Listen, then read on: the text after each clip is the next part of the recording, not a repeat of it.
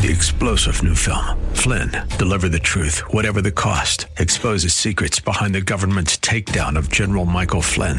Flynn knew what the intel world had been up to. He ordered the first audit of the use of contractors. This set off alarm bells. He told the truth. He was the most dangerous person for Donald Trump to hire. They had to get rid of Flynn. Flynn, Deliver the Truth, Whatever the Cost. Available now. Watch it today. Go to salemnow.com. salemnow.com. Pastor Keith Crosby of Hillside Church. Was it before or after the law? Well, Moses hasn't even come yet. It was not after, but before he was circumcised. For the promise to Abraham and his offspring was that he would be the heir of the world, and it did not come through the law, look at this, but through the righteousness of faith. The righteousness that God credited to his account. He believed God, he trusted God, and God considered it, God treated it as righteousness. I can see the promised land, though there's pain within the plan. There is victory in the end. Your love is my battle cry, the anthem for all my life. Every giant will fall, the mountains will move. Every chain of the past you've broken into. All the fear of the lies, we're singing the truth, that nothing is impossible with you. Oh, nothing is impossible. Hello and welcome to the Grace to Live radio broadcast with Keith Crosby, Senior Pastor of Hillside Church in San Jose, California. We are so grateful that you've joined us today for the broadcast, and as we always do, we would encourage you to follow along with us in your Bibles if you can. As we continue today on our journey through the book of Romans, we'll be hearing a message that Pastor Keith has entitled, Your Questions Answered. So if you have your Bibles, please turn with us today to the book of Romans, chapter 3. Now, here's Pastor Keith with today's study. Some people say, well, it's too late for me, isn't it? Look how old I am. And no, it's not about what you do. It's what about Christ has done for you. And somebody will say, well, doesn't it take faith plus works? Don't I have to trust God and then perform these things over and over again throughout the rest of my life? And if I miss one, something bad might happen to me. No, that's not what the Bible teaches. And that's what these people died for, because they believed differently. And so we return to Romans chapter 4. I'm going to unpack it for you, but I'm not going to go through every verse and every inch. But sort of the heart of what's going to be taught here is in Romans 4:18 to 22. And let me read that for you so that you can begin to let that settle into your heart as we look at these three statements that Paul makes about salvation. And what he's talking about here is Abraham, who is the father of us all, spiritually speaking, and the father of the Jewish nation. And to set this up, Abraham was about 100 years old at the time, and Abraham had a wife that was 90 years old. They'd never had any children, and they were trying to figure out how are we going to father a nation. And what we see here is about salvation through faith. In hope, he believed against hope that he would become the father of many nations. As he had been told, or so he had been told, so shall your offspring be. God had taken him out and said, look at the stars in the sky and number them if you can. So shall your offspring be. At 100? How's that going to happen? But it says in verse 19, he did not weaken in faith when he considered his own body, which was as good as dead since he was about 100 years old, or when he considered the barrenness of Sarah's womb. No unbelief made him waver concerning the promise of God, but he grew strong in his faith as he gave glory to God, fully convinced that he was able to do, that God was able to do what God promised. This is why his faith was counted to him as righteousness. You see, Abraham was saved by faith, just like we are.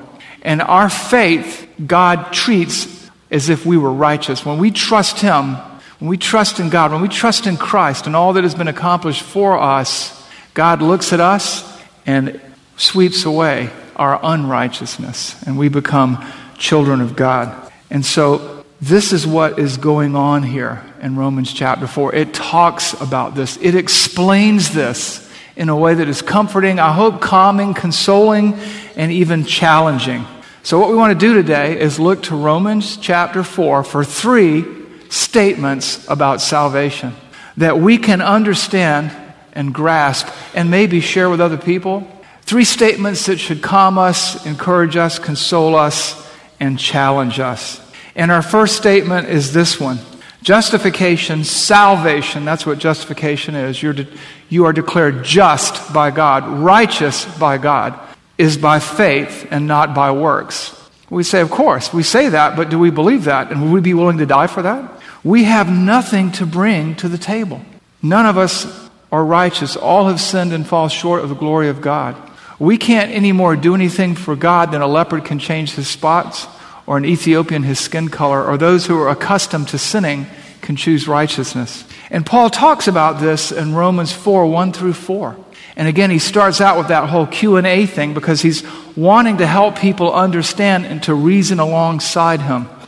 And he says this, what shall we say then was gained by Abraham, our forefather according to the flesh? He's talking to the Jewish people. For if Abraham was justified, was saved by works, he has something to boast about, but not before God. For what does the Scripture say? This is what I love about Paul. He always appeals to the Bible. Today, you hear Christians say, yeah, I know it says this, but you got to be practical. The culture says, I believe, I feel. That's not what Paul, he says, what does God say? And he quotes Genesis 15:6. Abraham believed God, and it was counted to him as righteousness. Now to the one who works, his wages are not counted as a gift, but as his due. You know, it's not faith plus works. It's you are saved by faith alone, through grace alone, in Christ alone. And that's how Abraham was saved. He was told he was going to be the father of the nations, that through his seed, the word there, seed is singular, not plural, the nations of the world would be blessed.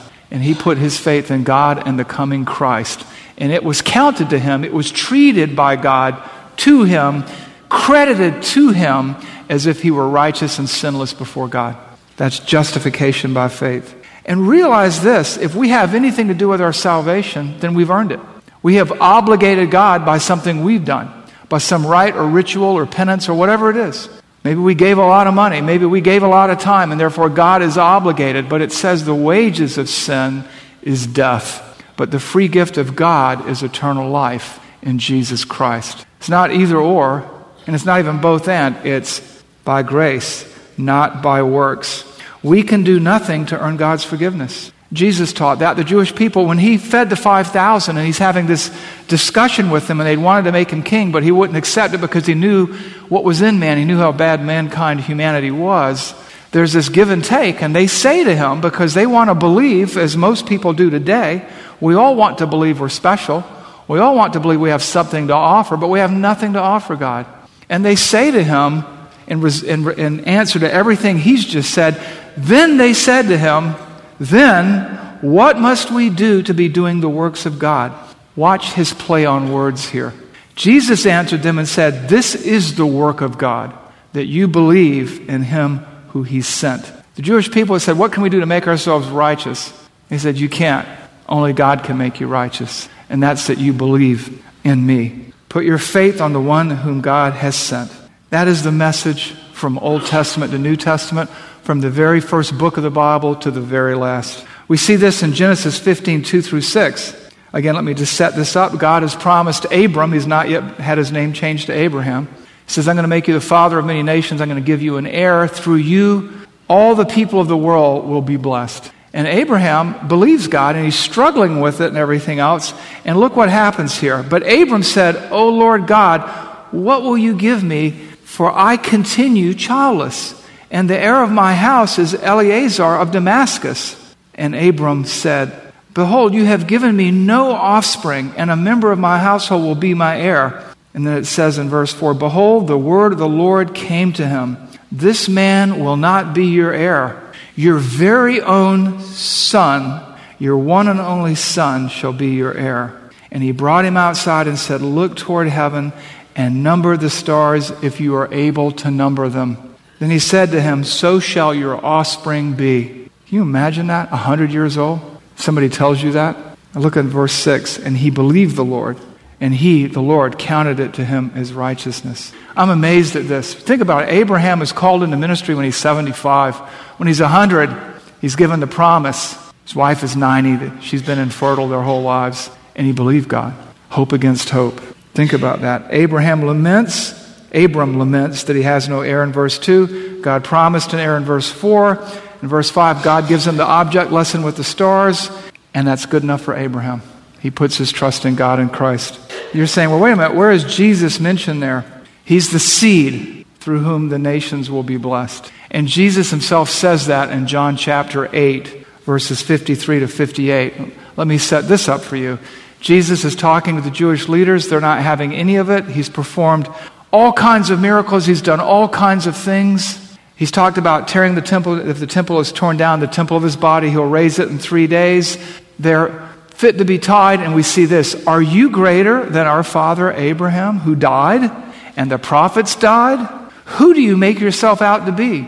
Jesus answered, if I glorify myself, my glory is nothing. It is my Father who glorifies me, of whom you say he is our God. But you have not known him. I know him. If I were to say to you that I do not know him, I would be a liar like you. But I do know him, and I keep his word. And look what he says here in verse 56. Your father Abraham rejoiced that he would see my day. He saw it, past tense, and was glad. Abraham was saved by faith through the promised Messiah, faith in Christ, just like we are. Paul goes on to elaborate in verses 23 to 25. He says, but the words, it was counted to him, were not written for his sake alone, but ours also.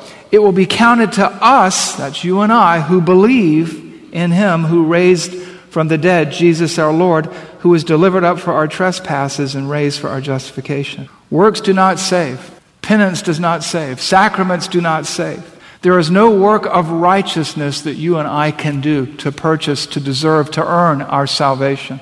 How many times have we quoted sort of our church verse here, Ephesians 2:8 through 10, for by grace are you saved through faith, not of works. It is the gift of God, not of works. It is a gift of grace, not of works, lest anyone should boast. For we are his workmanship, created in Christ Jesus to do good works that he prepared beforehand that we would walk in them. The good news is there's no obstacle for you to overcome. You can't be good enough. Nobody can. Nobody ever has been. There's only been one righteous person on planet Earth, and that was Jesus Christ, the Son of God and God the Son. And he has paved the way through all of us if we trust in him. That is very good news indeed. Which brings us to our second statement, which is very similar to the first, but also remember, he's talking to Jewish Christians in Rome, and he's talking to Gentile Christians in Rome, and he knows as he talks about this that the Jewish believer will have some questions, and he talks about the fact, statement number 2, that justification, salvation, is by grace, not through law keeping. Look what he says. Your relationship with God is not based upon rules or performance when it comes to your salvation. Where does he say this? He says this in Romans chapter 4, verses 9 through 13. He says this, and again, it's this whole Q&A thing. He understands how people think. He understands how we think, because the Spirit of God moved him to write these things in anticipation of our time together. Is this blessing then only for the circumcised or the uncircumcised? Is this blessing only for the circumcised or also the uncircumcised? For we say that faith was counted to Abraham as righteousness. How then was it counted to him? Was it before or after he was circumcised? Was it before or after the ritual of circumcision? Was it before or after the law? Well, Moses hasn't even come yet. It was not after, but before he was circumcised. For the promise to Abraham and his offspring was that he would be the heir of the world, and it did not come through the law, look at this, but through the righteousness of faith. The righteousness that God credited to his account. He believed God, he trusted God, and God considered it, God treated it as righteousness. Look at verses 16 and 17 with me in Romans chapter 4. That is why it depends on faith, in order that the promise may rest on grace and be guaranteed to all his offspring, not only to the adherent of the law, but also to the one who shares the faith of Abraham, who is father of us all. As it is written, he's quoting the Old Testament, I have made you the father of many nations in the presence of the God in whom he believed, who gives life to the dead and calls into existence the things that do not exist. Abraham is saved by grace through faith. It's not about law keeping. As it says in verse 16, it's an act of God's grace, God's unmerited favor, God's undeserved favor. Abraham didn't deserve it. He didn't merit it. He didn't earn it. God bestowed it. Not because of some righteous deed that he did like circumcision, but because he trusted God. This is the kind and graceful initiative from God that is the pattern of the whole Bible. I mean, if you think back, you heard last week we talked about Ezekiel, right? We talked about the passage. I've suggested you write a couple of passages down here. Well, here's one, Ezekiel 36, 24 to 26. This is a picture of God's grace toward Israel, and it really typifies God's grace towards us. Israel has walked away from God. They have chased after many gods, many idols. God, disciplining those he loved as a father does the children that he loves, sent them into exile. He disciplined them, he punished them. But look what he says. See the grace of God. Look at the action words, the verbs. Verse 24, I will take you from the nations and gather you from all the countries and bring you into your land. I will sprinkle clean water on you, and you shall be clean from all your uncleanness. And from all the idols, I will cleanse you. And I will give you a new heart and a new spirit, and I will put within you that spirit. And I will remove the heart of stone from your flesh, and I will give you a heart of flesh. Now, where did Israel in there earn anything? Where did they do anything? No, justification is a gift of God's grace, not our law keeping. Again, it goes back to two religions in the world, and only two. The religion of human achievement, where we do something to earn God's favor, we do something to manipulate God into doing what we want, where we bribe him, where we sacrifice to him, where we burn fruit or money to our ancestors, where we believe in faith plus works. That's human achievement. But the religion of divine achievement is salvation by faith because of God's grace. Which brings us to our third statement here in the passage. Justification is by the resurrection power of Jesus Christ, not human achievement. Again, we bring nothing to the table. Neither one of us, not you or I, have the power, the ability, or the inclination to save ourselves. We talked about this last week in Romans chapter 3. None righteous, no, not one. None who seeks after God. Genesis 6 and 8, every inclination of our heart, even from our youth, is towards evil.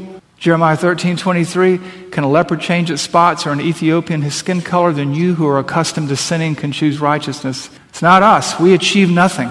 Christ has achieved it all. His power is great, transforming, and redemptive. Justification is by the resurrection power of Christ. Where do we see that?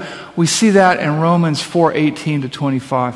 In hope he believed against hope, that's Abraham, that he should become the father of many nations. As he had been told, so shall your offspring be.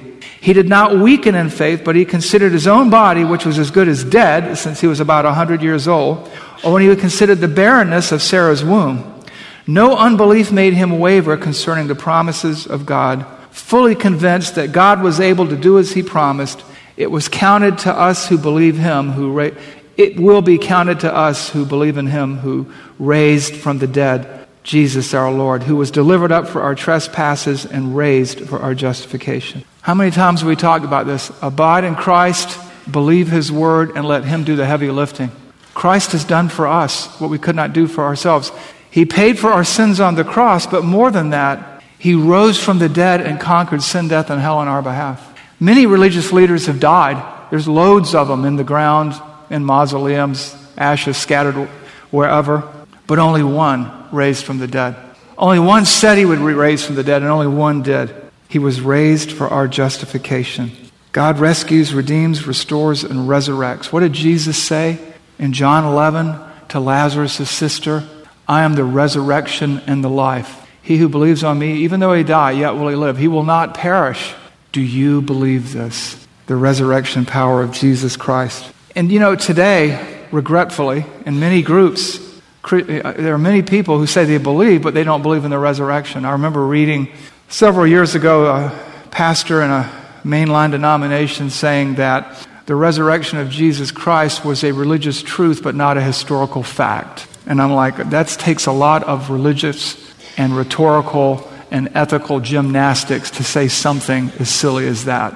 What does Paul say about the power of the resurrection, the essential nature of the resurrection in our salvation? In 1 Corinthians 15, 17 through 19, he says this, "And if Christ has not been raised, your faith is futile, and you are still in your sins. Then those also who have fallen asleep in Christ have perished. If in Christ we have hope in this life only, we are of all people most to be pitied." What did Paul say? That I may know him and the power of his resurrection. In Romans 6:4, Paul writes this, "We were buried therefore with him in baptism into death, in order that just as Christ was raised from the dead by the glory of God the Father, that we might too walk in the newness of life." There's nothing for us to do. It's been done. All we have to do is receive the gift that God so generously and graciously offers. Our salvation is assured, and that is very good news indeed. So let's review. Justification is by faith, not by works. Christ's righteousness is credited to our account. Justification is by grace and not by law keeping. We have nothing to add. Our righteousness is as filthy rags, Isaiah says. Number 3, justification is by the resurrection power of God, not human achievement. We have no power to save. Only God does. And here's the very good news indeed. That is good news because not me, not you, not anyone here is good enough to go to heaven on her or his own strength. We need this grace. We need this power. We need this righteousness credited to our account. This is good news of great joy for all people because you can't save yourself, but Jesus can and will if you receive the gift that he offers. You can't save anyone else either. You and I both know this. We talked about this last week as we present the gospel. We can lead a horse to water, but you can't make him drink. You have the inward call of the Holy Spirit and the outward call of the evangelist, vinegar and baking soda, and when the two come together, you get suds, right? This is why we find comfort in this. As we move into Easter, we have hope, not in what we can do, but what God would do through us. All we have to do is just deliver the message. That's all we have to do. There's nothing for you to do but trust Christ, but surrender your past, your present, your future, your will to him, and you will receive eternal life. So what do you do with this, applicationally speaking? As you hear this message, and maybe some of it surprised you or troubles you, maybe, I don't know. But here's the thing. Let me give you the following suggestions for application. Number 1, make sure that you have put your trust in the right gospel. Salvation by grace alone, through faith alone, and Jesus Christ alone. Not of works. It's not faith plus works. You're kept by the power of the Holy Spirit, not by anything that you would do after you were saved. Accept no substitutes. Number 2, in rightly understanding the gospel, you can now rightly explain it, perhaps with greater clarity. Think about what you've heard. Practice who and how you might share this with other people. Other people have all kinds of difficult ideas. Some people think they have no hope because they can't be good enough. None of us can. That's the good news. But Christ was, and that is the gospel. And number 3, have hope. Maybe you're here today and you know about God, but you don't know God. And you're thinking, how can I close the distance between me and God? You can't, but Jesus has. And all you have to do is trust him. And that is very good news indeed. Let's pray. Heavenly Father, as we prepare our hearts for the Lord's table, help us, Lord, to think about the simplicity and the profundity of the gospel. And help us to realize, Lord, that all of us were in the same boat. All of us needed the same cure, and you provided it. And Father, now as we celebrate the Lord's table, help us to do so with an attitude of gratitude. We pray this in Jesus' name. Amen.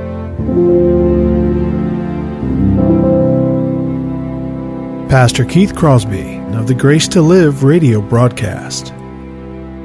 We do want to thank you for tuning in today and joining us for Grace to Live, as these days are most definitely uncharted waters for all of us, not only here in our San Jose community, but also for believers worldwide. So we want to encourage you to keep looking up. Hillside Church will be holding our worship service 100% online for now. So please remember our website, hillside.org. You can view our Sunday morning service there, as well as to keep informed with updates on what's happening here at the church as we walk through this time together. Just click on the COVID-19 response button for updates on ministry activities, resources for your children, as well as important information from the County Health Commission. And you can also connect with us on social media, the church Facebook page at Hillside Church San Jose, as well as our Instagram page at Hillside San Jose. And don't worry if you missed any of this information.